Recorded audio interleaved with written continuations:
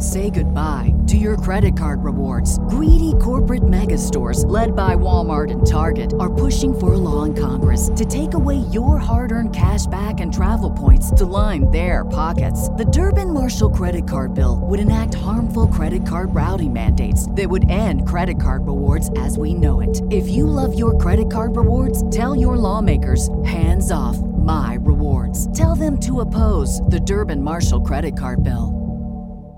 Knife Talk is sponsored by Evenheat, the manufacturers of the finest knife heat treat ovens available. Find your next heat treat oven at evenheat-kiln.com.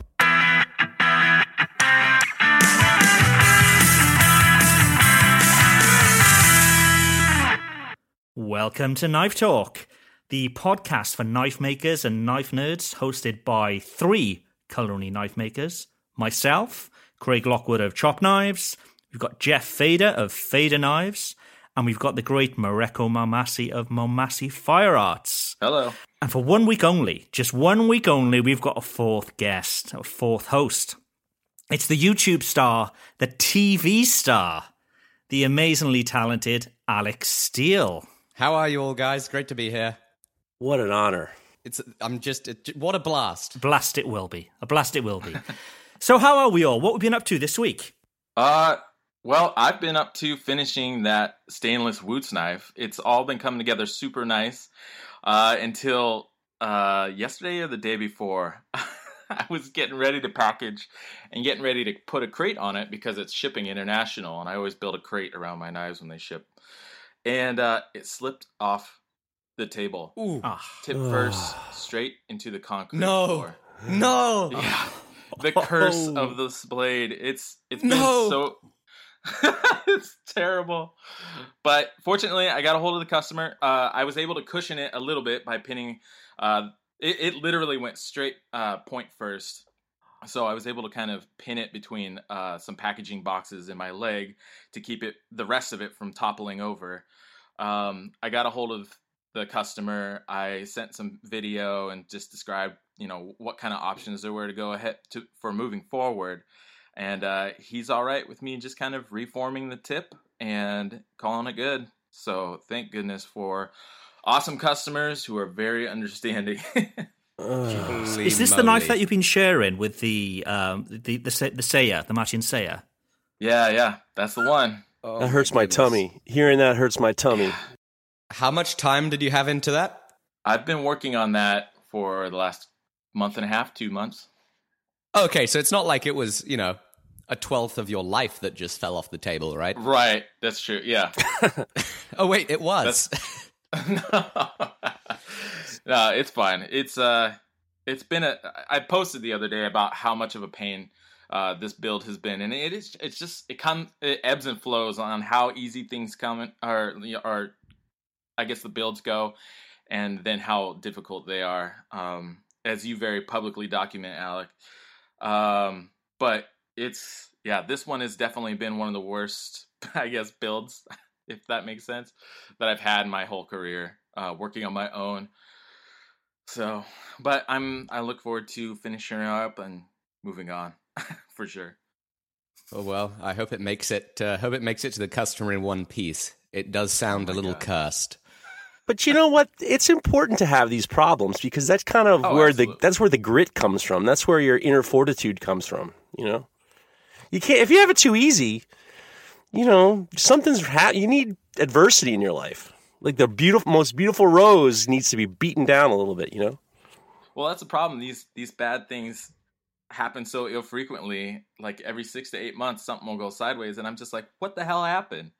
And it throws me for a loop because I get too comfortable. I think you're right. I shouldn't be so comfortable. I should anticipate that shit will go sideways at any moment. But it's done. It's out your hair. It's done. Not quite yet. I still got to finish packaging it up and get it out. But it's almost there. What about you, Jeff? What have you been up to, man? Well, I've been, it's been production mania. We've been doing, this past week, we've been putting the handles on all these 36 Cuban knives, and that was a whirlwind. But the real whirlwind is Carl's new fame. My assistant Carl has turned into a global asset. He's very sought after, and he's fascinated. He's been listening to the podcast, and he's kind of like he's fascinated by all the reach he's gotten, and it's been a lot of fun. He's been enjoying it very much. He's a valuable resource. Intros for the show. So we've had Jay-Z, you've had Morgan Freeman, and today's intro was Carl himself, the real Carl. Yeah, Carl wanted to get involved, and he's been catching up on the podcast, and he's been listening to him, and he liked them, and he's a funny guy, and he's a good kid, and really what happened was he was my intern for 6 months, and he left and graduated high school, and now he's on a gap year, getting ready to go to college, and he needed to make a little extra money, and I thought, why don't you come on in? And it was like Mr. Miyagi. He just totally picked everything up. He slipped right in perfectly, and he really, the last 2 weeks have been amazing. I mean, he's just picked it all up, remembered everything, and it's been a pleasure having him in the shop. A pleasure. Nice. But it's production work now, and I kind of like that too. I think that's, it's fun. It's kind of fun to put yourself in a position of being uncomfortable. I like it, and it was a lot of repetition, and it's been fun and weird. Putting in reps. Well, it's weird, but fun.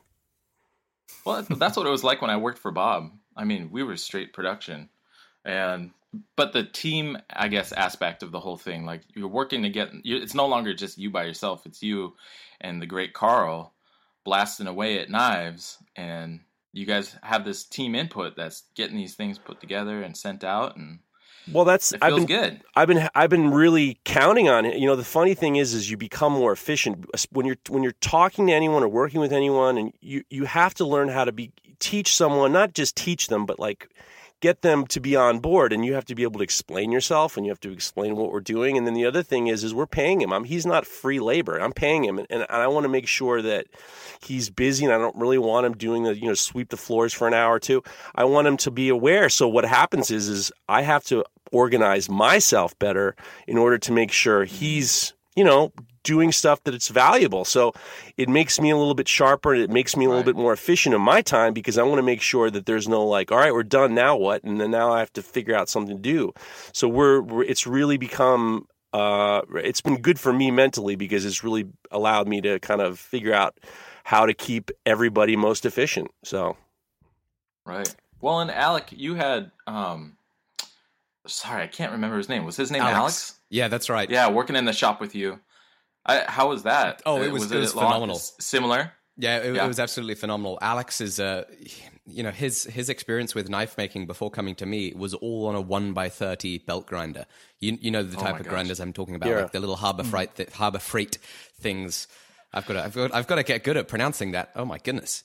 And so it was amazing that with the experience on such a small little weak machine, he came into the shop, and the first time I got him grinding something, I think I gave him one of my mild steel chef's knife blanks that I had forged out that one day that I did 4 or 5 of them in one day, just for practice. And he ground the thing, and he did a really good job at putting a rough 60 grit grind on it the first time. And he had done all his work on a small little grinder like that, and it was just amazing. He had some very good attention to detail. He was extremely skilled at the grinder, and it was brilliant. The first time that he visited, he was here for a month. It was a paid kind of internship type position, and it was just fantastic help, because on the projects where it was something that I could hand off to him with his skill level, I was able to hand it off to him quite quickly, knowing that he was going to do a good job. And then at times where I was needing to do something, it was very helpful to have him clean up the shop and organize and tidy and what have you. So it was really great. And he said just the other month that he had 2 weeks free. He then came back for another 2 weeks and helped out a lot more. And I was able to give him some really good free reign on a chopper, which was really a project that he led, which was enormously helpful for me, because as you can imagine, I've been pretty busy lately. I've had a lot of organizational type things to do. The Viking sword has taken so long to make Epic. up. It's been hell, and having Alex's help really got me out of a pinch, because the video production has been down, and his help being in the shop helped me at least get some content out. So I mean, I'm immensely grateful for his help, and it was just good. And I'm really thrilled that I picked him for the internship position, because I just can't think of anybody that would have done a better job. So is he Bull Blades? He's Bull Blades on Instagram. That's right. That's the one. Okay. So I mean, with regards to what's been happening this week, I've had one of those really bitty weeks. Just dealing with the postal service, getting knives out, tidying up the shop.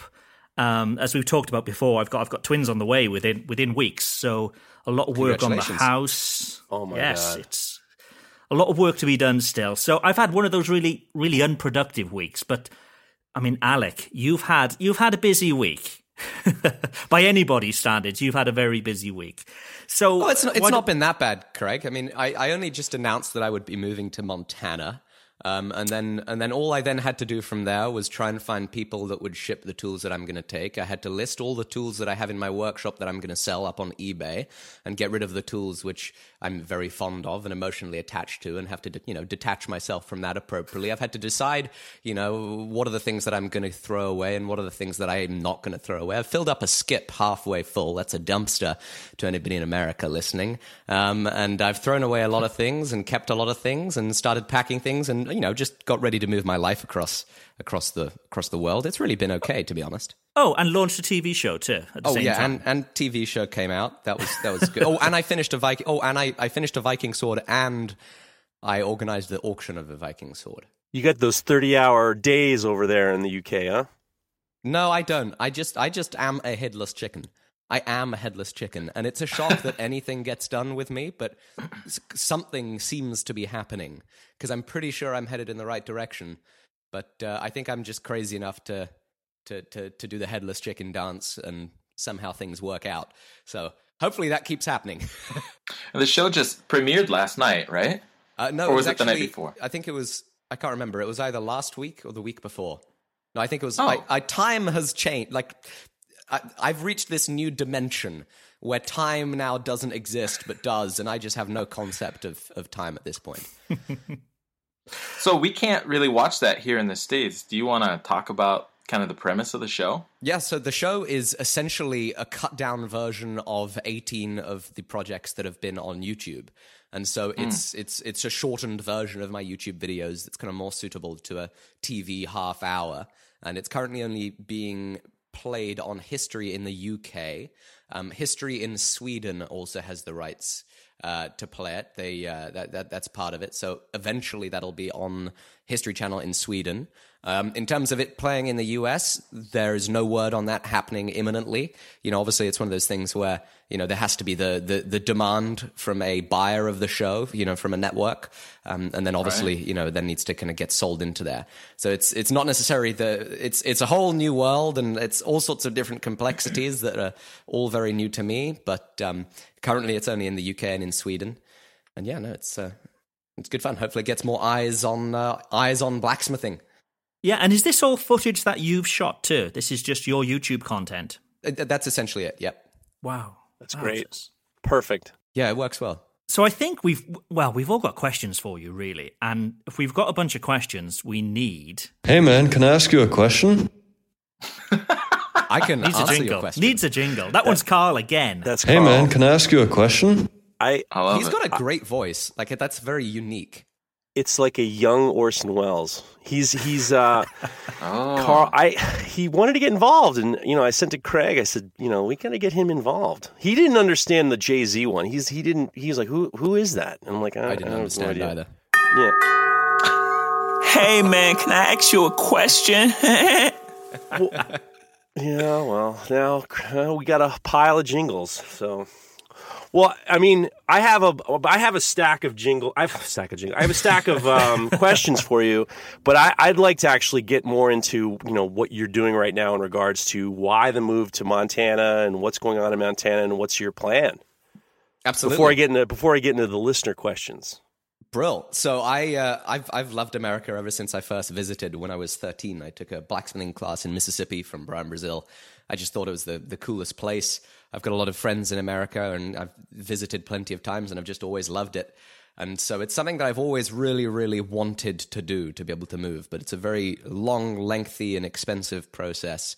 And so, it's the type of thing that takes a very long time to put in place and be able to make come a reality, and costs a lot of money to make the whole thing happen. So essentially, I've wanted to do it forever, and picking the right place in America is very difficult. I don't like the heat very much, and I visited Montana in January, and I thought it was just the most beautiful place with some amazing scenery and what have you. And I have a very, very good friend of mine, Will Stelter, who's a phenomenal bladesmith, as all of you guys here knows, and as I'm sure many of the listeners do. And so he's based in Montana. That's where I was visiting in January, and I'm looking around and I'm thinking, okay, this is a pretty cool place. I want to make this move happen. I want to move to the US and make this happen because, firstly, I want to do it. Secondly, business is going to be much easier to get done in Montana than in the UK, or anywhere in the US than in the UK, because it opens up the doors for lots more sponsorship opportunities. It opens up the doors for much more collaborations, working with other YouTubers, and there's a much better, much larger talent pool of people to hire from to grow the team. Because my end goal is to really kind of grow the team and make this a lot more than, just a funky-haired British kid making stuff, and make it more, more people making things, making better projects, more projects, because, in terms of a scalable business model, when every single bit of a company's revenue is dependent on me making something, it's not so smart. And so I want to kind of get away from it all relying on my input and my kind of 8 hours of hand sanding, say, and be able to make things move a little bit faster and what have you. And so I said to Will, I'm like, hey, this would be. I'm down. I'm tempted to move. Do you want to come work with me as I get set up? And so really his help has been just instrumental in this, because he's been my kind of feet on the ground, so to speak, in Montana, getting things set up. So back before, I have a shop space already in Montana, and so he was on the ground, way back when, looking at different shop spaces, looking around and organizing those things, while I'm here making videos and producing things. And right now he's over there, he's been organizing electric, he's been organizing internet at the shop, he's been organizing getting a grinding room built. And so hopefully by the time that I get there, it's going to be close to ready to get up and running, and it's not going to take months and months and months of preparation before we can get back in the regular swing of things. And so his help's just been phenomenal, and I'm very excited to have him on the team as our first kind of team member, first person helping us make some great projects. Because I want to really kind of grow the team and have several people working for me, more video guys, so that we can produce and film more content, and then more people on the shop floor, like me and Will, making things and getting those things filmed and ready to go up on YouTube. Have you had any issues with visas, anything like that at all? Enormous. It's a very, very lengthy and a very expensive process, and that's the big question mark on being able to kind of move to the US, and that was what took the longest time to organize. Was organizing all of those things. It's horrendously expensive, and so that's a huge issue. And do you have so is your living space going to be close to your shop, or is it connected? Probably going to be close to the shop. The shop's on a little industrial park. And so I'm not going to live super duper close, but I want to live, 10-minute drive or so away. I think that'd be handy. And how does your family feel about you moving all the way to the United States? Well, I mean, they think it's great. This is something that I've wanted to do for a very long time, and I think they very much understand that. Not sad. No. Well, I mean, of course. Just like even, it's just everybody's going to be sad about something like that. My parents wouldn't have been sad. They'd been, get out of here. I'm so happy. This is the happiest day of my life. Get out. So why don't we get into it? Hey, man, can I ask you a question? You ready? Hell yeah. Let's do it. Hey, man, can I ask you a question? So the first question comes from a good friend of mine from Philly, Steve Pellegrino of Pellegrino Cutlery. And he asks, what is a Spanish notch, and how can I make mine how can I make the most of mine? Is this for me? Yeah. What's a Spanish notch? Yeah. Tell me about your Spanish notch. I usually do an Italian notch on my knives. What's the difference? I don't think that. I don't even know what that means. What I'm trying to do is pull a funny. I'm trying to be humorous. Get people you should laughing. keep doing it. I stumbled over the Spanish notch joke, so might as well. We got to get it whatever we can. Do you guys know what a Spanish notch is? I have no idea. I think it's what they have, like, you normally see them on, like, hunting knives, you know, where you're out in the field. So it's just that little notch in the edge, the blade edge. Yeah, right between the plunge line and the blade, kind of half on the plunge line, half on the edge itself. It's a little kind of, maybe 3/16 round file job that just gets in there. And I've always thought that that's so that you can sharpen it a little bit easier. So when you're sharpening it like on a stone, you don't rub up against your plunge line and destroy a nice plunge line. Now, what I did a little bit of research on a Spanish notch, and I'd always heard about a Spanish notch because I knew that it was kind of related to Bowie knives, and it was that whole idea, that space between the heel of your blade and the guard, so you could catch a sword or something along those lines. But I really wanted to know. I mean, I was trying to make a euphemism joke, and that's how I do. So the whole thing is I was wondering, because I know what you were saying. What would be the difference between a Spanish notch would be for like a Bowie knife for capturing other knives, but what's the difference between that and a choil? Because isn't that a choil? Is that the difference between where the plunge line is to the ricasso? I'd say pretty much the same thing, yeah. I always imagined a Spanish notch to be basically a choil. All right, so that's what we're going to go with. All right, well, that wasn't as funny as I thought it was going to be, but that's how we are. You ready for the next question? Hey, man, can I ask you a question? This is not as humorous, but what's the biggest mistake you've made whilst making a knife? That's by Crafted Knife Company. Whilst making a knife. Is this for all of us? Yeah, go ahead. Let's make it happen. I've had so many mistakes that I really lose track. I mean, every day. Well, what's the one that like track. What's that one that really kind of like sticks out in your mind? In recent memory, working on the Viking sword, only about 2.5 months in, right as I'm kind of getting close to doing it, I have this one piece of 5,500-year-old bog oak, and I make the handle, and I spend a day, just getting this thing to fit on the tang just ever so nicely. Spend a day just shaping it down ever so nicely so it just looks beautiful. It's all nice and straight to it all, and it's all lovely.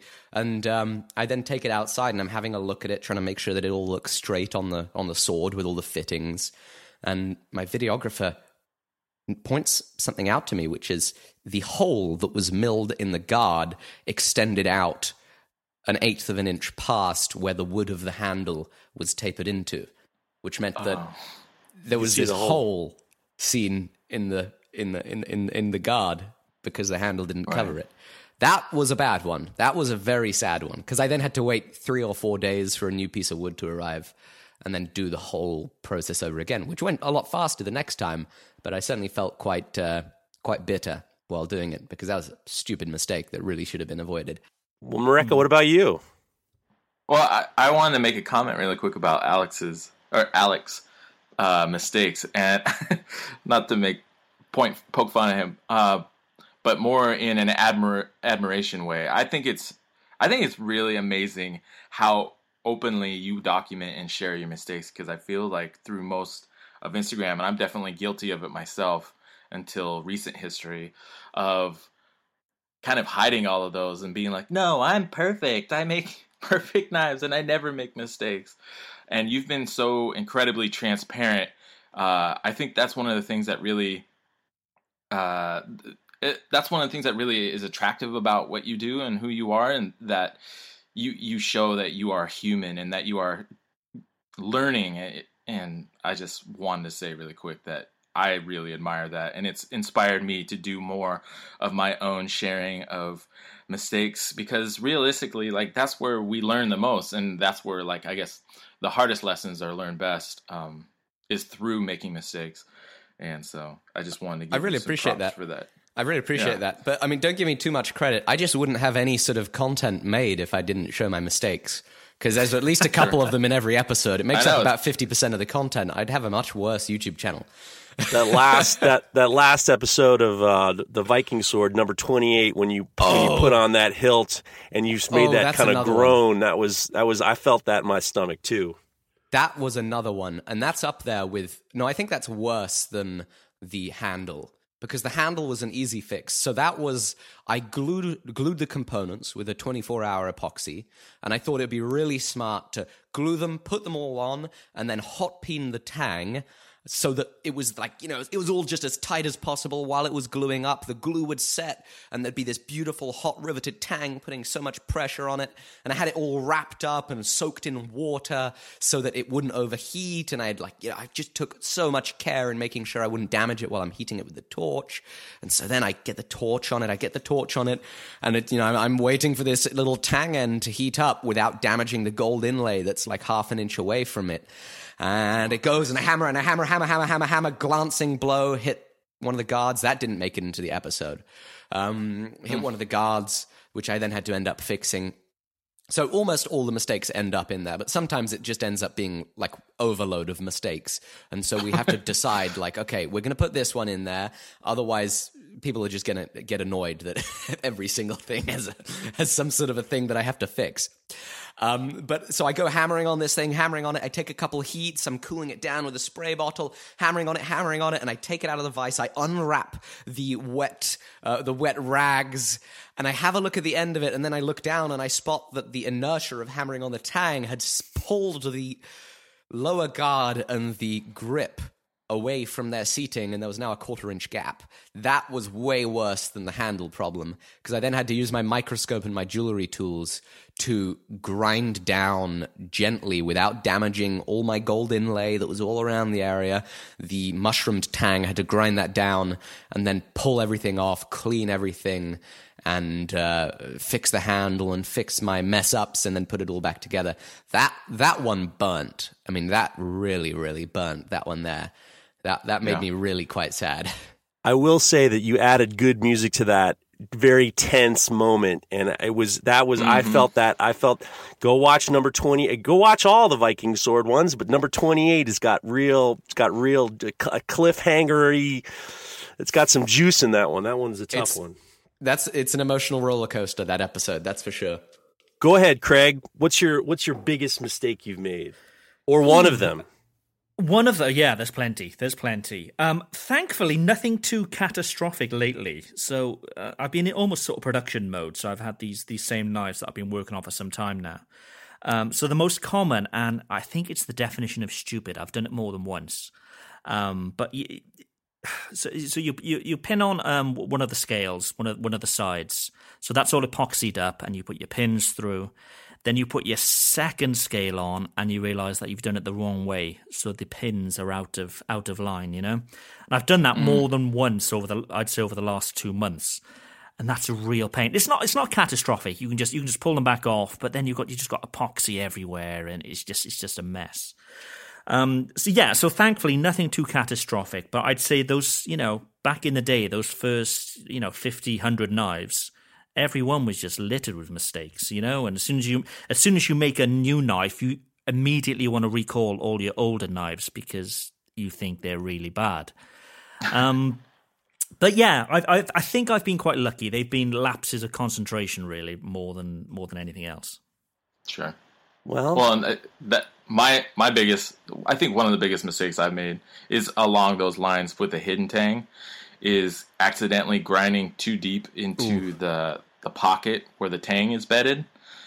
That's definitely happened at least a couple times, and it's really frustrating, especially when a customer is provided the handle material. Oh no! And it's literally like a one-of-a-kind piece, and then you have to break the news and tell them what happened. That's bad. Yeah. That's heartbreaking. But other than that, probably dropping that stupid knife on the tip. Nice. That's probably been it. Well, I was going to say for me, it was going to be hand stamping upside down. That was pretty bad. But I was doing, forge a knife out and then you hit it with your touch mark and then the touch mark's upside down. I've done that a couple times.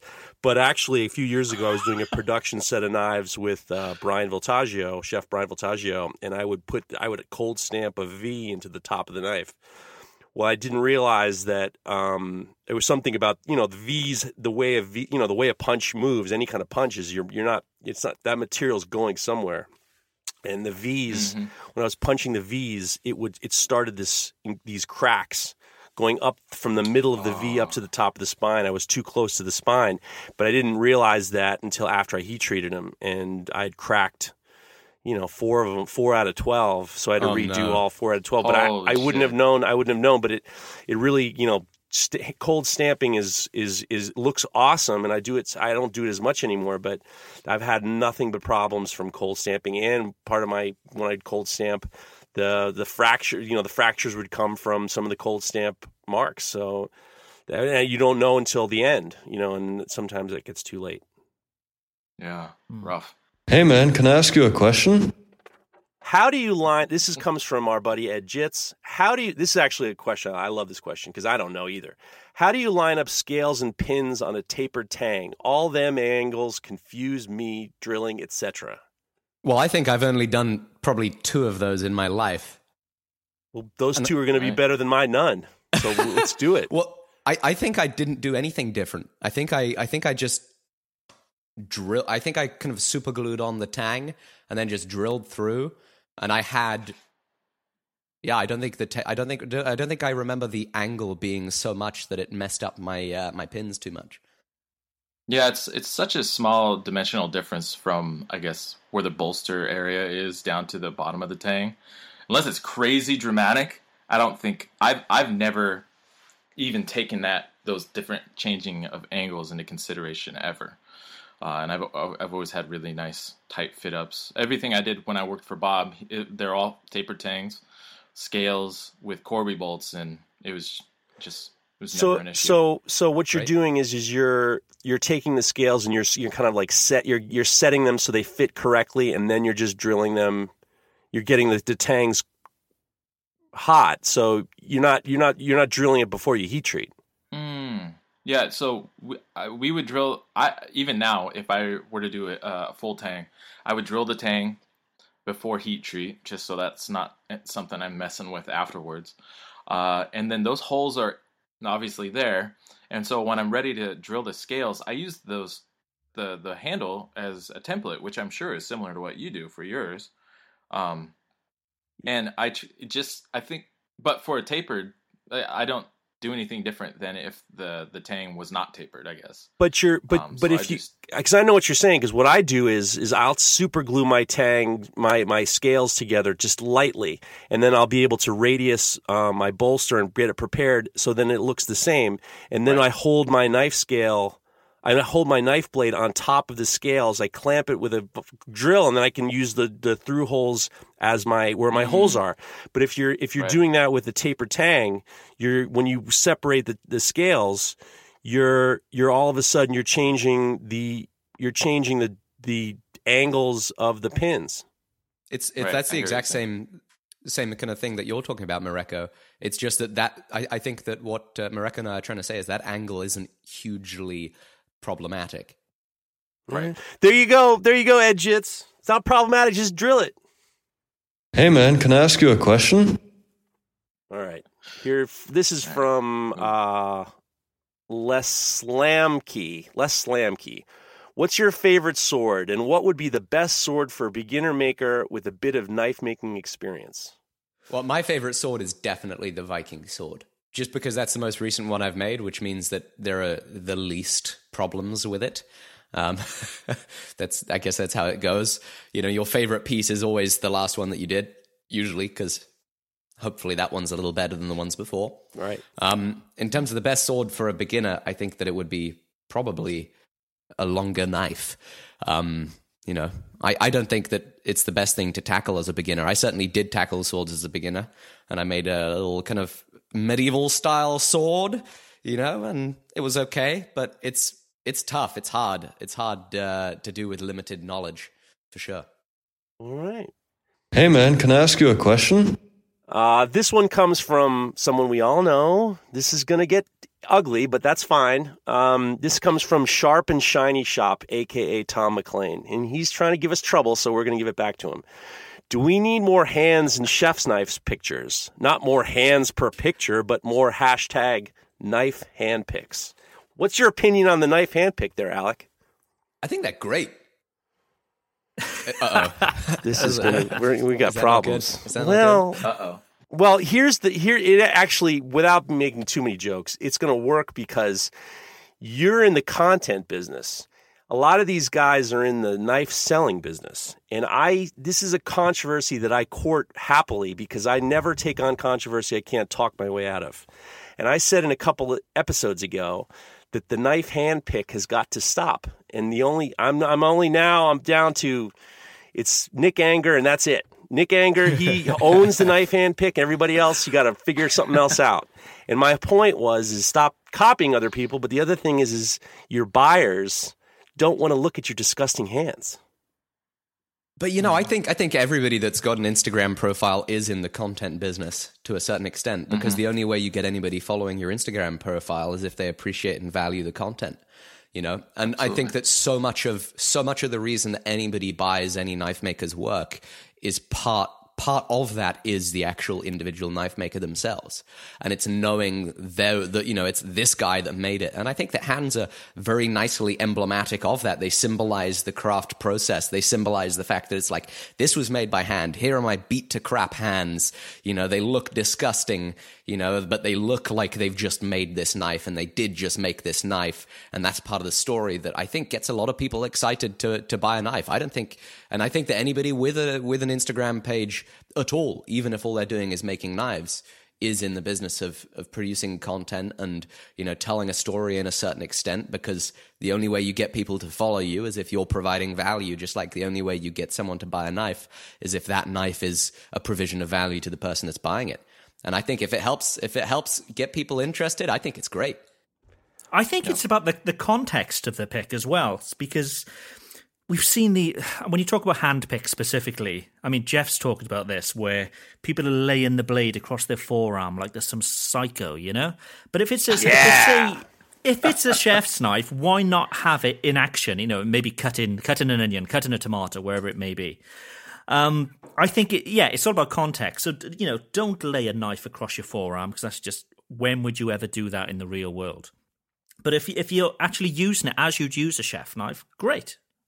Yeah, and I've never taken issue with it because from my own experience of photographing knives, I struggle with getting the right lighting, and trying to set up like a table or anything in our shop is just not realistic, and especially when I'm not trying to also make it my career to take this one photo. I just hold the damn thing so that the light is coming off of it properly. So that because I care more about people being able to actually see the knife and see the figure of the pattern and the handle material. That's more important to me than what my stupid hands look like. Listen. I appreciate all the things that you guys are saying. And Alec, I have nothing but respect for you and the words that you said, eloquent as always. But this time, you're wrong. And this is the reason why you're wrong. Guys like Tom, they take their knife and they stick it in their palm, and they put the edge into their palm, and they spread their fingers out. And what they're doing is they're advertising false information. And the false information is they're trying to tell you they got a big piece in their pants. And that's what this comes down to. And really what's going on is this is what this is. And I've talked to the big man about this, and he's in agreement. This is you're doing false advertisement. You're doing the whole big hand thing, and I ain't buying it. And the other thing is your customers ain't buying it. So if you've got your fingers out and your big fat thumb sticking out and your disgusting hands, you're going to lose customers. They don't want, and no customer has ever said, I like your knives, but the reason why I bought yours is because I liked seeing your hands. Ain't going to happen. So with that said, so it's when the hand is drawing focus away from the knife. Well, I don't have a problem with people about? using their hands, and trust me, every single one of these knife makers listening to this is going to @mention me. I get @mentioned about the goddamn hand pictures all the time, and I've had it. But in this case, I'm sticking to my guns here. Stop it with the I just think you've got to get your head out the gutter. Well, we just went through the Spanish notch problem, no problem. I think we can go through this hand problem, no problem, too. All right. Well, do you know what? I'd say it's not just hands either. And actually, I had a tip from Alec when I went down to Alec's workshop. He gave me a tip because I was just launching the steak knives, and I had these pictures taken, and one was with a rare steak, and I had my knife laying across this uncooked steak. And Alec made a really good point of, you need this to be a cooked steak. You need this to look inviting. You want people to look at it and go, man, I want that knife to go with my steak. And let's not even talk about the cheese with the beef. But you've got to eat steak with cheese. Oh, thank you so much, Alec. Thank you, Alec. You got to stop it. You got to stop it. You're going to Montana now. You start talking about putting brie on your steak, and they're going to throw you right out. Jeff, have you never had brie or camembert on your steak? You guys are dealing, camembert. Guys. It's the best. You know what? It's the best. You guys, I'm a hold to my guns on this. If you have brie cheese on your steak, you got some shitty steak. And I didn't want to curse because I know Alec is a very wholesome person. I didn't want to do it, but you guys are getting me to the point where I don't have much of a choice here. If you have to smother your steak in brie cheese, you got a piece of shit on your plate, okay? And that's what you're trying to do. Camembert, though. Morocco, it's like a creamy blue cheese. Stay out of it. It's not a creamy blue cheese. It's like a blue cheese compound butter that people finish their filet mignon with. If you're eating filet mignon, you can take a ride too, because that's bullshit steak too. So let's just don't. You're playing with fire here, and in this situation, Jeff, the beef police. Well, no, I mean what's right is right, and what's wrong is wrong, and in this situation, you might be wrong. That's all. When you visit me in Montana, I'll make sure we've got some camembert. And we won't tell anybody about it. Let me tell you something. It's gonna be a secret in case you don't want to admit to the world that really this is the best thing in the world. Alec, I'm telling you this. I'm telling you this with peace and love. They don't have camembert in Montana. I will order it from France if I've got to. Yeah. Go ahead. I'm with you. Hey man, can I ask you a question? Hey man, can I ask you a question? All right. What is the most reliable way to test? This is from Gumbinier's Custom Knives. What's the most reliable way to test a knife's Rockwell hardness without an expensive tester? That's a good question. Files. I used files for a couple of years. Just get the Rockwell files, and as soon as it starts biting in, you've hit your limit. My opinion about the files are they start to go, and when a file starts to go, then they're not as accurate as they could be. I would advise that you send it to somebody or make friends with somebody who has a Rockwell hardness tester. Because especially if you're working with a steel that builds up carbide banding, like a stainless, it's hard to get reliable readings with either the files or the chisels because it's cutting through the medium irregularly versus because of those carbide bands. Versus a Rockwell hardness tester, I think is just, you kind of gotta, if you really want to know what's happening, you gotta send it to somebody who can help you test it out, whether it's a big facility or if it's your homie in the next state over. It's gonna be really important that you get that as accurate as possible. And I'm just wondering, how do you guys test yours? Do you have your own testers? I have a chisel. I have a tester myself. I have chisels from Matt Parkinson. I love them very much.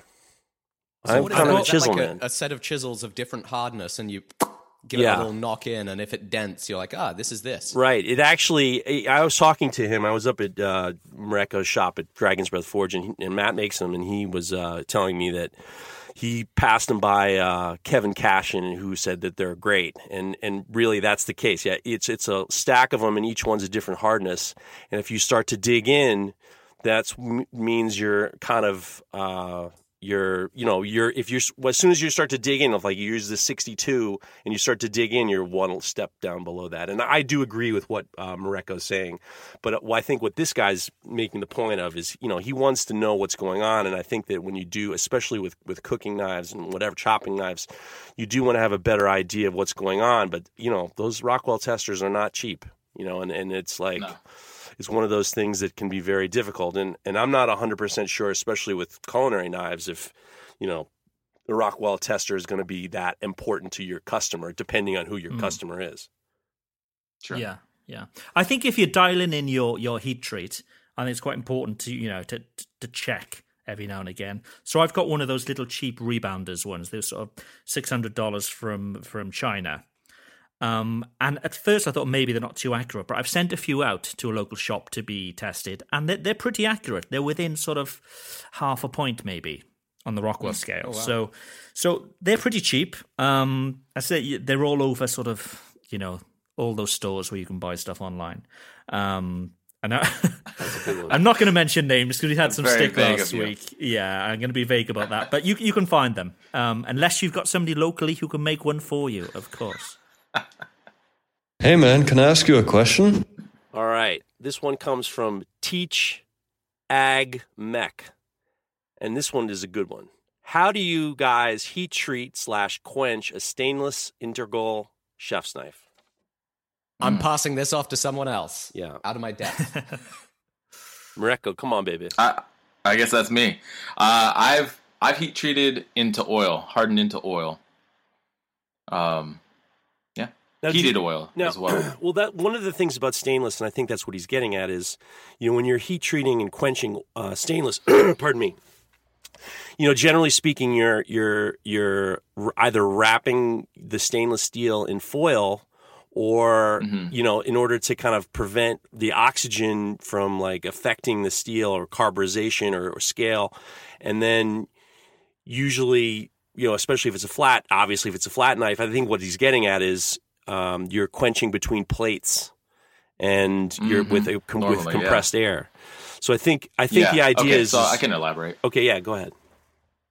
Yeah, so especially because what Jeff was getting at, because of the integral bolster, you can't just slap it in between some plates. Right.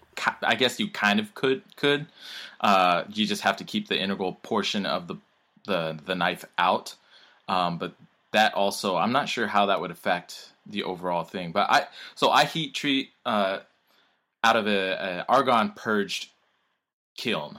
And so heat treating out of argon purged kiln or out of salts or in a stainless steel kind of envelope to help prevent any unnecessary decarburization of the material, because you do have to take stainless up to a much more dramatic temperature. What are you're doing from like 1750, 1925? What are you doing, Jeff? I'm doing, it depends. If it's sometimes 1950, sometimes it's just right at 1900. Yeah, okay. Yeah, and depending on the stainless, it's going to vary. But basically, you're taking up to a crazy temperature. So you do want to try to keep it in as much of an oxygen-free environment as possible. But I've actually, because of the way I thermocycle my knives before I do a heat treat, I've had knives ground to, maybe I think about 40 thousandths of an inch along the cutting edge, full distal taper, integral bolster, heat treated into oil out of an argon purge kiln, came out dead nuts straight, no problems. And then went into a snap temper, and then into a sub-zero, and then back into a snap temper, or back into a full temper, back into a kiln. But I think the biggest reason people like the aluminum plates is because it does draw the heat out so quickly, but also it helps kind of make sure that things are staying straight. But you're not when you're quenching with aluminum plate. I mean, the whole idea between aluminum plates, and it's not just the straightness, but the difference between quenching in oil, quenching in water, and quenching between plates is the rate of which the rate in which that particular alloy has the austenite transforming into martensite, it needs a specific quickness that the aluminum is going to be a lot slower than water, right? If you're quenching in plates, it's not going to be as fast as quenching in water or oil, is it? Yeah, I think it's quicker for oil, isn't it? It's quicker than oil. That's where you use. You think aluminum plates are quicker? You think aluminum plates are quicker than oil? I think that for initial suck of, I mean, you're not getting it back down to room temperature. I think it's just that initial drop of temperature. That's what I always assumed. Maybe I'm wrong. I don't know. I would assume that it would be slower because it's when you're between the plates, you're drawing it out from the sides, whereas as opposed to dropping it in oil or water, you're changing you're I don't know. That's a good question. I'd be interested to know. We gotta get Kevin Cashin on here. Oh God, yeah, Kevin Cashin. You should I think it's all down to question. the viscosity of the oil, isn't it? So obviously it heats up the oil or the water that's immediately surrounding the blade, which is why obviously you normally sort of move it back and forth. Right. But from my understanding, it was always you use plates because it just sucks off that heat so much quicker. That initial burn of heat, There you go. Well, but I guess to answer his basic question, I quench in oil.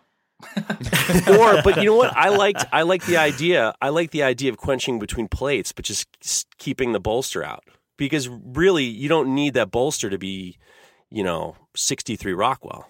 You know what I mean? That's true. There is a concern though between the cooling rates, especially if it's a stainless Damascus like from Damasteel or somebody else, because it will etch differently. It won't etch as sharp if it's much softer than the blade material, and you'll see that very distinct transition. And ultimately, it doesn't affect the function of the knife, but aesthetically speaking, it might not be what somebody wants. Well, there you go. There you go. Hey man, can I ask you a question? Now, one of the things we have very, very high level listeners. High-level knife maker listeners, but sometimes they don't ask high-level questions. So this comes from Chris Adelhart, who is a.k.a. Pariah Knives. Now, if you know Pariah Knives, he does some of the best finish grinding I've ever seen in my life. He's unbelievable. And this is the question that this goddamn genius has to say. Where do babies come from? This is what we get. Oh my God. This is what we get. Well, in the gutter. We're in the gutter again. Well, I mean... He's got a couple on the way. All right. Well, that was that. Didn't Carl have a couple questions? He did. I think these are specifically for Alec. Yeah. Let's have a listen. Yo, Alec, I got a question for you, man. Are there any downsides to Damascus whatsoever? Now, I just want to say, Yo, Alec, man. I have to tell you this. When I talked to him, I was like, I said to Craig, Craig, I think Carl wants to ask a couple questions. So he's like, yeah, we'll have him record him. So when I told him, he was excited. He's just like, when he said, he was like, hey, Alec, yo, Alec, man. And I said, where did you get this street accent? What is the yo man? What is going on here? I'm like, I'm keeping it, but what's going on? Are you trying? That's not you. That's not how you talk. Play it one more time. Alec, I got a question for you, man. Are there any downsides to Damascus whatsoever? And then now, you see, he's talking to a fellow young person. And he's hip and cool and youthful like me. You know what I'm saying? That's what he said. That's what he said to me. He's like, that's how I talk to my friends. I'm like, don't tell me you don't talk to your friends. Say, hey man, yo man, you didn't talk like that. But go ahead, answer his question. Well, I mean, are there any downsides to Damascus? You can mess it up and have imperfections in the material if you're not cleaning the stuff quite as well. So that's a problem that can be. A knife, the finish of the actual surface of it has a positive and negative, which I don't know if that affects the way that it cuts. You can always do a shallower etch, and it obviously takes a hell of a lot longer to make than a monosteel blade. And you've got to care for it. I've got a question which is similar to Carl's there, actually. So with a Damascus blade, you're obviously etching away the one of the steels. Yep. Does that mean you're not going to have a finish which is as standard as if you used a monosteel blade? So are you then likely to get more maybe bacteria hiding in the blade? Do you have to look after it in a different way? I think Morocco would have no. the best idea on that. Yeah, I would say no, and it's just because it is textural, much more textural than you would experience with a monosteel blade, because they usually have a really nice high finish on them. But you do have to do some etching to reveal that pattern, but it's not so dramatic and so deep that you can't get in there with a sponge and some soap. So I have one of my own knives. I've had it for going on 5 years now. I've never had an issue with moisture getting trapped in it or food getting trapped in it and getting all nasty. I do think that it's possible for sure, especially if it's etched super deep. But then you're getting into issues of drag, where that texture is actually creating more resistance and more friction in the food that you're cutting, which is not ideal. Well, one thing I remember, I went to JB Prince with Morocco, and he was talking to customers about Damascus knives. And one thing that I did pick up that he said that I'd like you to elaborate on is that the edge wears differently because you have two different steels, and you end up with like slight micro perforations or serrations, I should say. Yeah. You want to talk about that a little bit? Yeah. So straight off the stone, a Damascus knife and a monosteel knife will cut and perform almost exactly the same. But the difference happens over time, and it is because the Damascus steel, even though the two steels that the Damascus is made from are very, very similar, except for one has the addition of some nickel, which makes it resistant and present silver in the pattern. They're almost exactly the same, but because they are slightly different, they do heat treat just slightly differently, or they react to the heat treat just slightly differently. And so they will wear just a little differently over time. But it's actually really interesting, especially if you don't need, and we talked about kind of quality of cut in presentation meat or presentation food last week. If you're not concerned about that, a Damascus knife, as it kind of wears differently over time and use between sharpenings, it actually feels like it cuts more aggressively as you work with it more, which is always tripped me out. And it does feel like it stays sharper longer because of that kind of this micro serration, those kind of more aggressive serration that kind of develops at the cutting edge. And it's nothing crazy dramatic. It's actually very difficult to see with the eye, but there is a definite difference there. And so I think over time in use, the difference between the Damascus and the monosteel is the monosteel will wear more evenly and consistently because it's just one type of steel. And so those teeth and the edge will wear down more consistently. But because the Damascus, especially if the pattern goes all the way to the edge, versus like a samurai, that pattern will actually create kind of a more aggressive cutting edge. Got you. I hope that helps. Yeah. Gotcha. Okay, I think we've got another one from Carl, I think. What's up, Carl? What the hell is Dois? Dois. Dois is dust and noise. That's it. All right. There Love you it. have it. Carl's all squared away now. That's all it. That's it. What context is that used in? It's used in I'm going into the grinding room to make some dois. Very good. Very good. I will be making dust and noise. Bring on the dois. Very good. Isn't that funny? Oh my goodness. It's like lunch and dinner. This show. Lunch and dinner, Very right? educational. No, not lunch and dinner. Lunch and breakfast. Lupper. Brunch. Just the same. Morocco's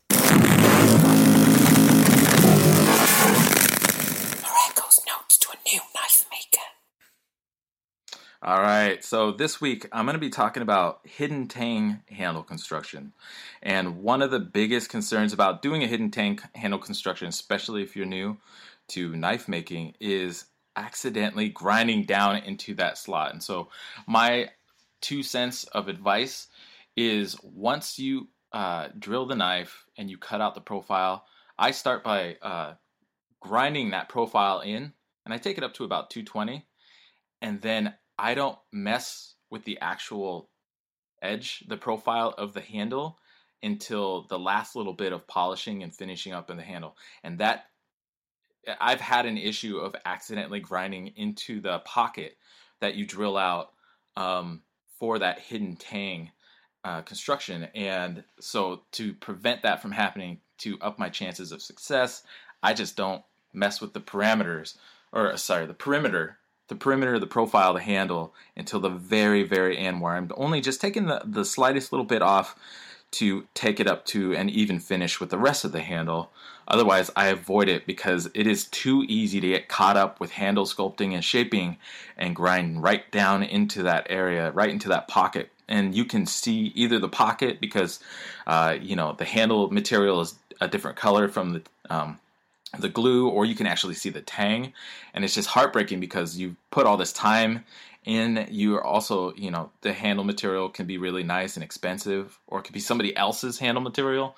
And then you just completely have ruined it by cutting into there. So I say avoid any of those areas until the very, very, very last little bit, possibly even doing it by hand, just to make sure you're not grinding away material too quickly.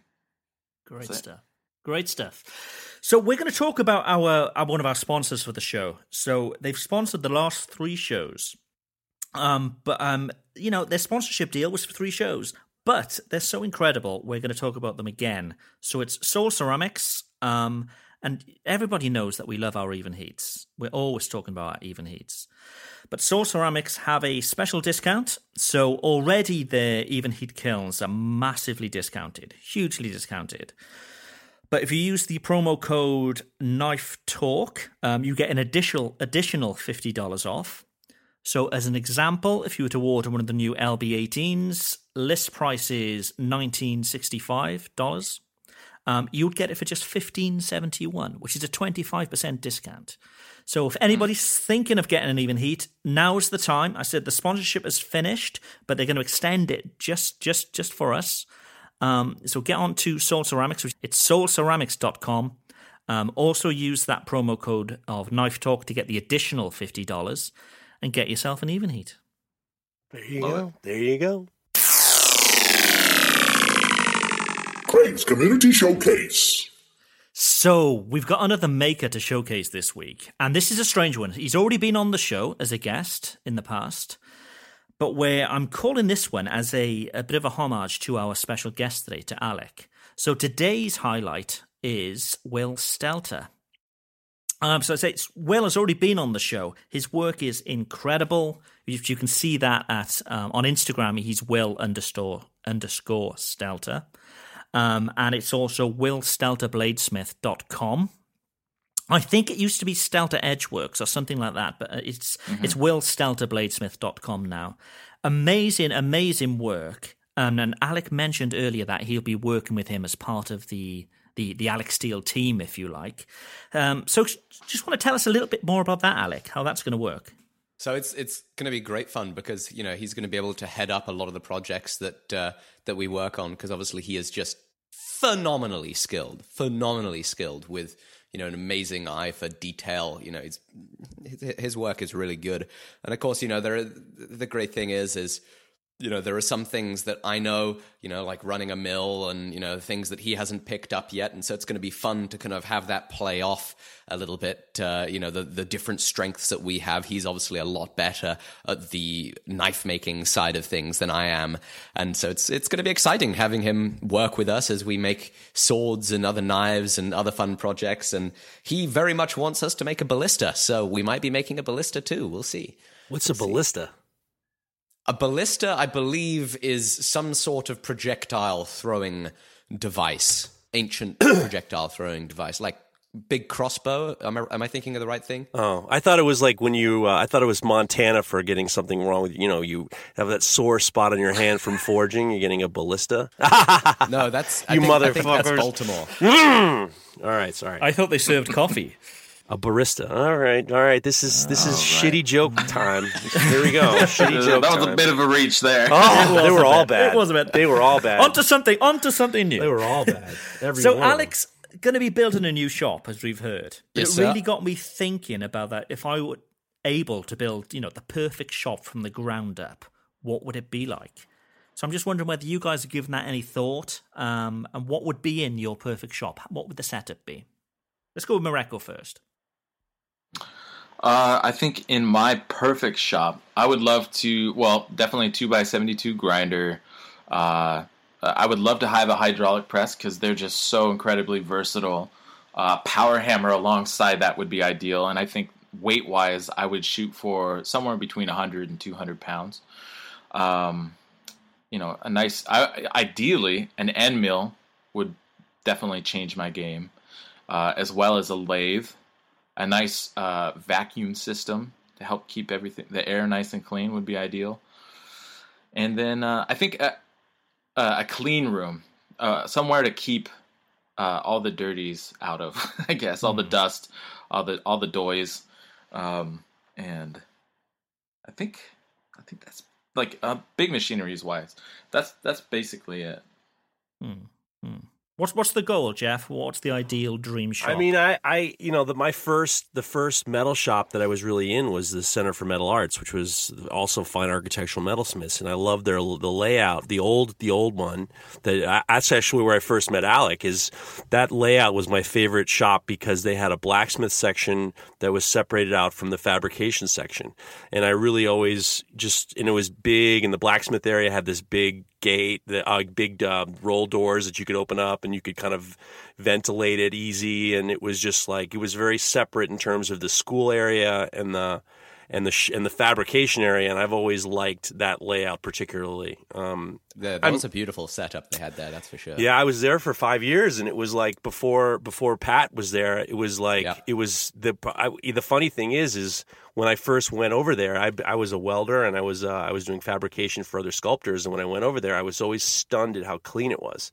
It was like surgical precision, and I've always liked. They had a couple MIGs, they had a couple TIGs, and they had all the stuff you need, and it was just everything was very set up in a manner that was very. There was a great flow in that shop, and you could separate out the forging stuff from the fabrication, and I've always liked that. I mean, all the tools. I mean, I want all the tools, but I mean, other than that, I think layout of a shop is really important, and that's what in my shop, it's similar in terms of just a layout that you can be comfortable in, and you're not just clogging everything up with everything. It's just having a nice layout, light, something that makes you fired up to be in there is kind of more important to me than anything else. Yeah. Well, I've given this lots of thought, so I've got a full list here. This is like a big Christmas list. So, separate grinding room, a little showroom with the workshop visible for customers so they can see me working. Great dust collection, both on the machines and in the air as well. I'd like tool storage by each sort of relevant station, so the relevant tools are where you need them. I'd like it to be temperature controlled. I don't know whether you could have aircon in a shop, whether that would work or whether that would clog up. I don't know. This is not a blacksmith. You're not. That's why I know you were. No blacksmith is never worried about the temperature. It's either hot or it's cold, and that's it. Yeah, I'm not done yet. I've got a big list. A polished concrete floor, so it can be swept easily. But I'd want cushion mats on the areas where constant use areas. I want 2 grinders always set up, 2 drill presses always set up, running at different speeds, obviously for wood and for steel. I'd want a small mill. I'd want a small table saw. I'd want a couple of even heats, one for heat treat, one for tempering. 2 bandsaws, one for steel, one for wood. Air compressor blowguns or wands on every station, just for clearing things down. I'd like a hand sanding boy like Jeff has. Can't have him. Can't have him. You have it all. We can't have him. You can't have Carl. He has a name. Can't have Carl. Yeah, I don't call him the hand sanding boy. Thank you very much. Just gotta give Carl some respect. Hey, you gotta respect him, otherwise you'll have J hooks in your blades. Yes. Yeah, no J hooks over here, baby. 5th Avenue, Craig, keep going. A gas forge setup under an extraction hood, because that's something I really want to sort of have fun doing. A sink in the shop would be so useful, which I don't have at the moment. Simple things like bins everywhere, next to every station have a bin. That's a good one. I have little buckets that I have kind of 3 or 4 of them around different parts of the shop. That's a super helpful thing, as well as like a main bin. Yeah, I think it would just help me keep things tight. Because at the moment, sandpaper it's just thrown on the floor when it's done. You know, You've got to have one right next to you so that every time a piece of sandpaper is used, it only goes in the bin. Otherwise, it's just chaos. I know that one. Craig, don't you have like a keg in your shop? I do. That's an essential. Yeah, you forgot about that part. Fifth Avenue, Craig, keep going. A photography area with great lighting and a choice of backgrounds and props and so on. Light, lots of natural light, which can be screened off if I were to be forging. So I've got this huge list, and over time I'm going to try and tick off as many of them as I can. What about the dairy that you can make your own cheese? You can make your own camembert. Camembert, yeah. You know? Fifth Avenue Craig. That definitely needs to be on the list. Fifth Avenue Craig. I love Fifth Avenue Craig. It's so good. You got to have dreams. If you don't have a dream, how are you going to have a dream come true? Dang. Fifth Avenue Craig, the shop of shops. So I think, we're well over the hour, but I think we've just got enough time for beefs. Where's the beef? I love a beef. Jeff, you must have a beef this week. You want me to go first? Okay. Well, listen. Go for it. Listen. Here's what drives me crazy, but it's something that I think a lot of knife makers get. And the funny thing is with Alec here, he gets it all the time, which is when you meet someone and you tell them that you're a knife maker, the first thing they say is, "Hey, you know what you should do?" And I'll tell you what, this is an expression that comes from a couple. Hey, you're a knife maker, and their eyes open up, and they say, "You know what you should do? You should make tactical tomahawks." Or, "Hey, you know what you should do? You should make me a samurai sword." And I get this all the time. And here's what this is. There's two. I'm not going to talk about what is said. I'm going to say where it's coming from. A lot of times, this is coming from two places. One is, I don't do this, but this is what I would do, or I want you to do this, and I want to be involved. A lot of times, you get people like, "You know what you should do? You should do this," and then then they say, I helped him figure that out," and you have a little bit of. But what it really comes down to is people it is something that like. It gets a little annoying to the point where my brother-in-law, every time he sees me, he says, "You know what you should do? You should make me a samurai sword." And the first thing I say is, "What are you going to do with it?" And he goes, "Well, I defend my home or something." And I'm like, "Are you out of your mind? You're totally out of your mind." Or another guy said to me, "You know what you should do? You should make tactical tomahawks." And I said, "What is a tactical? What would you do for tactical tomahawks?" And he goes, "Well, it's good for close quarter combat." And I said, "You're an accountant. What are you worried about close quarter combat for? You're never going to be in that position, nor would I hope anyone would be in that position." So when you, and I know all you guys out there, you hear that, you just gotta like, all right, well, you know what I should do is I should walk away from this conversation. There's my beef. They just want to be heroes, Jeff. They want to be heroes, and I don't want them to be my hero. I'm not interested in. I have enough heroes. I have enough heroes, and leave me alone. Leave me alone. Don't tell me what I should do. I won't tell you what you should do. How you like that? Morocco. Where's the beef? Where's the beef? All right, so my beef is actually kind of along the lines of Jeff's a little bit. And that's part of the reason I like doing the Notes to a Young Knife Maker is to try to get some tips and some advice out, and also why I like share some of my process on Instagram. But my beef is with people who have done no research of any kind, have never taken a class, and then they see the stuff I share, and they, "Oh, do you mind? Can you make a video of how you make that pattern exactly? I'm getting ready to take my first knife making class, but I plan on taking it on and continuing on and making Damascus in the future. And could you just throw a video together?" And I'm like, "Oh my God, like that, do you realize or understand how much work that is to do that?" Alec knows how much. Oh, I can only imagine what crazy questions Alec gets. I mean, it not only takes sometimes 3 or 4 days just to make the steel, but then to throw video around that, I imagine makes it take it twice as long at least. And so, unless you're one take Charlie, and you don't mind. Yeah. I think my beef is just, I get frustrated when people reach out. And again, it's not that I don't it's not that I don't like people looking for advice and help, but it's like, do a little work first, please. Well, can you try it? Like take the class, or watch some videos or read up on it. Put together a little forging setup of your own. Try some stuff, and then come to me and say, okay, so this is what I've tried. This is where I'm struggling. Is it possible that you could offer advice? At that point, I'm happier and more readily.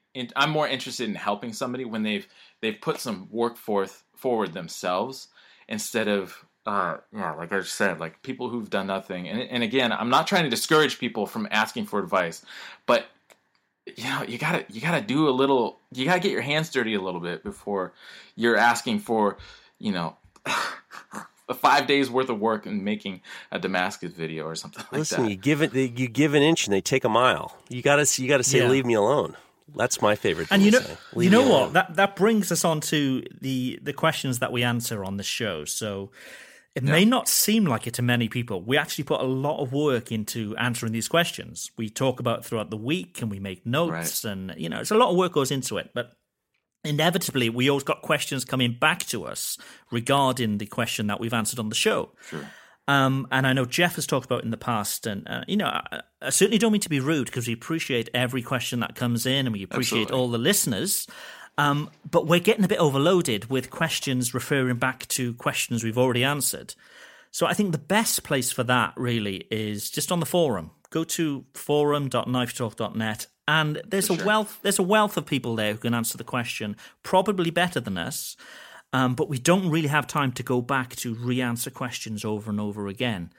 So maybe take a look at the forum, and hopefully there's people there that can help you too. Hey, Craig, I'll be rude. I'll be rude for all of us. Guys, leave us alone. Yeah, we're doing the best we can here. We're trying to be a little bit entertaining, a little bit, but you got to stop. You got to stop with the nonsense. I get, what's your hand sanding technique? Oh, could you be a pal? Can you be a pal? No, I can't be a pal. I'm not going to be a pal right now. I'm trying to have a conversation with some friends of mine, and you're there to listen. If you want to ask a question, go to the forum, but don't stop driving us crazy.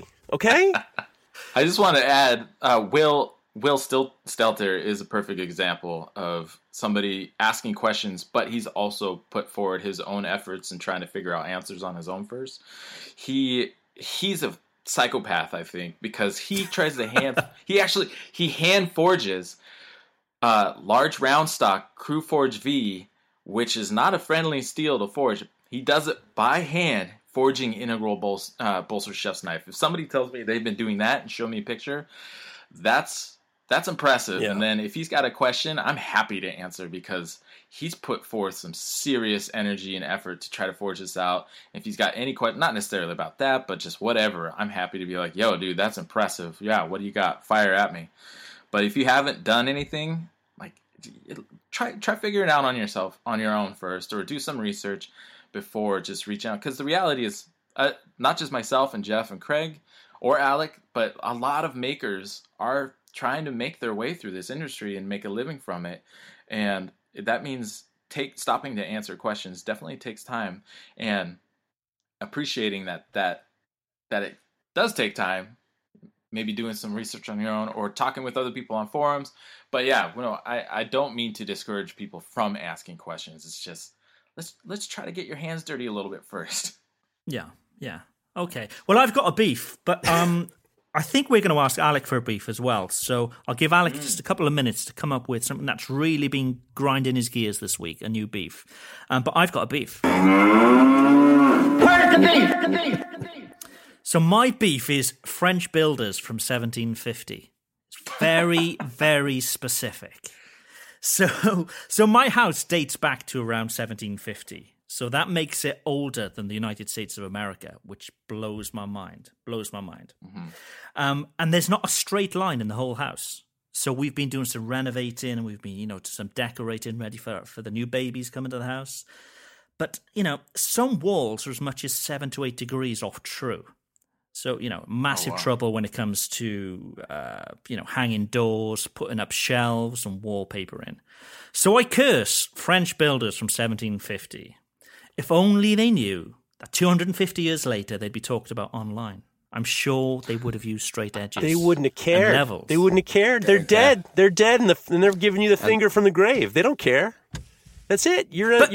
You're out. They don't care. They've done their job. And they're dead. Mind. It does blow my mind. There's a French farmer that was 250 years ago, and now he's being obviously he wouldn't have guessed that the internet would exist, let alone he was being spoken about. But I'm still cursing his work to this day. So I think that's a good lesson for makers too. Is make sure everything's perfect, because who knows, in 200 years' time, if your work is still lasting, you want it to hold up against time. I am telling you this with peace and love. When I'm dead, I will not care. Leave me in the ground. I'm not going to give a shit about you and your walls, nor anything else, because I'm done. I'm dead, and that's it. It's over. There's nothing left. Is that the guarantee that comes with your knife, Jeff? I know that's not the case. I know. Here's. I once had surgery, and they knocked me out completely. And I woke up. I had no more fear of death, because there ain't no twiddling your thumbs in the afterlife.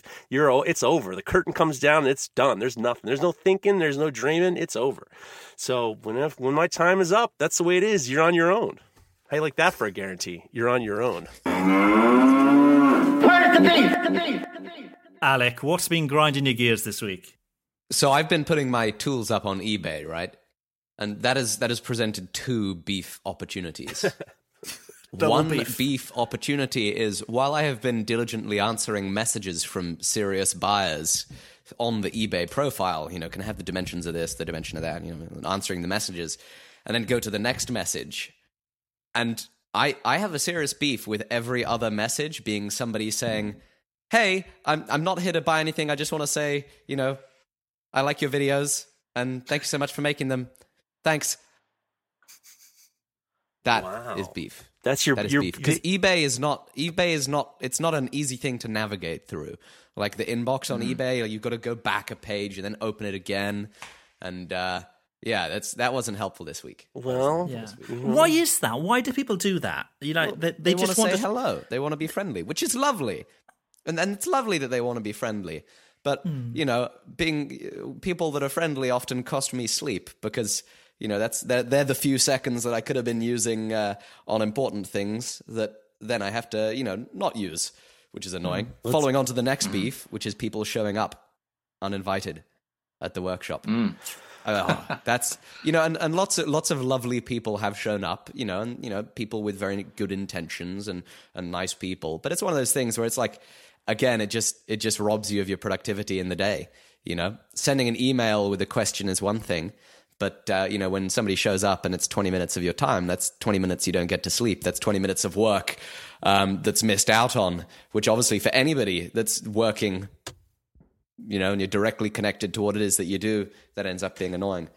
But so even though lots of lovely people have shown up, and despite that, that's beef. That's a good beef. With that. Well, here it's a place of work. It's a place of work, right? Well, but exactly, we're doing stuff. If this was an accounting firm, you wouldn't really be getting visitors. It's far more interesting than what a lot of people do. So they want to see what you're up to.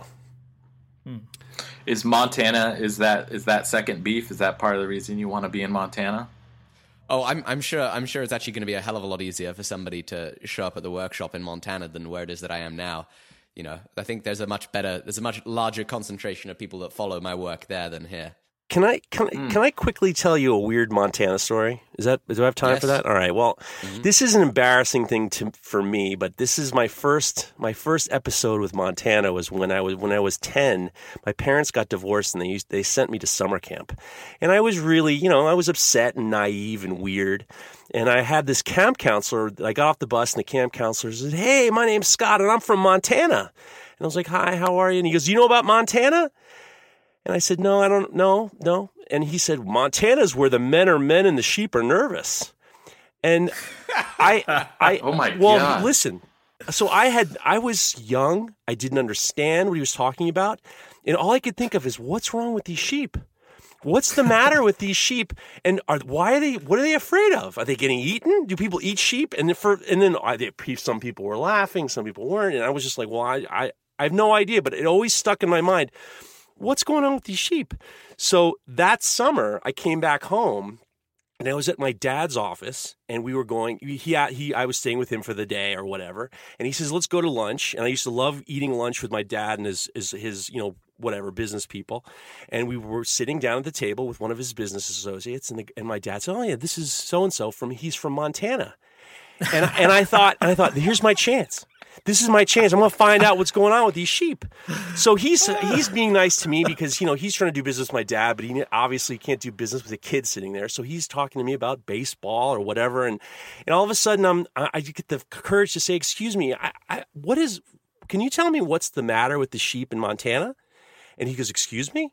And I said, "Well, I just heard that there's some nervous, anxious sheep in Montana."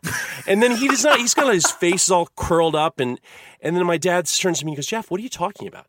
And I said, "Well, I heard about these sheep, and I want to know what's going on." And my dad's like, "Wait, what are you talking? What did you hear?" And I said, "Well, my summer camp counselor said, I'm from Montana where the men are men and the sheep are nervous," and I could never understand it. My dad was just like, "God damn it, Jeff, I'm never taking you to lunch again." So needless to say, young 10-year-old Jeff had no idea that this was where it was going to go. And you can figure it out, but with that said, dear Montana, I love you. I don't believe that this is from the tourist board of Montana, this stupid expression, but you might want to think about that next time someone says it. That's it. That's all I got. Well, I'm Welsh, and we get a lot of sheep jokes in Wales. It's not a fun, bestiality. I don't think ever works in a good joke setting. So let's just keep it there.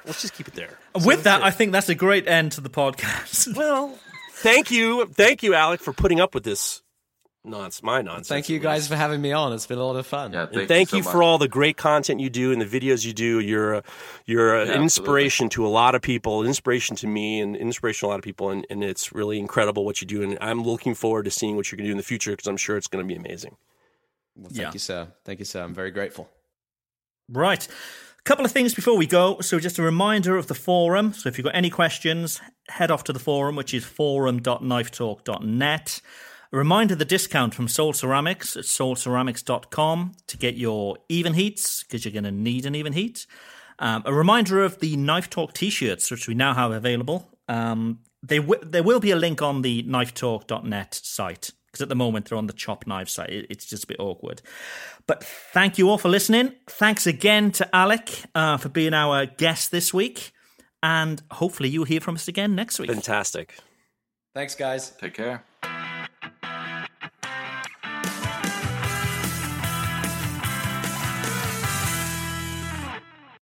Say goodbye to your credit card rewards. Greedy corporate mega stores, led by Walmart and Target, are pushing for a law in Congress to take away your hard-earned cash back and travel points to line their pockets. The Durbin-Marshall credit card bill would enact harmful credit card routing mandates that would end credit card rewards as we know it. If you love your credit card rewards, tell your lawmakers, hands off my rewards. Tell them to oppose the Durbin-Marshall credit card bill.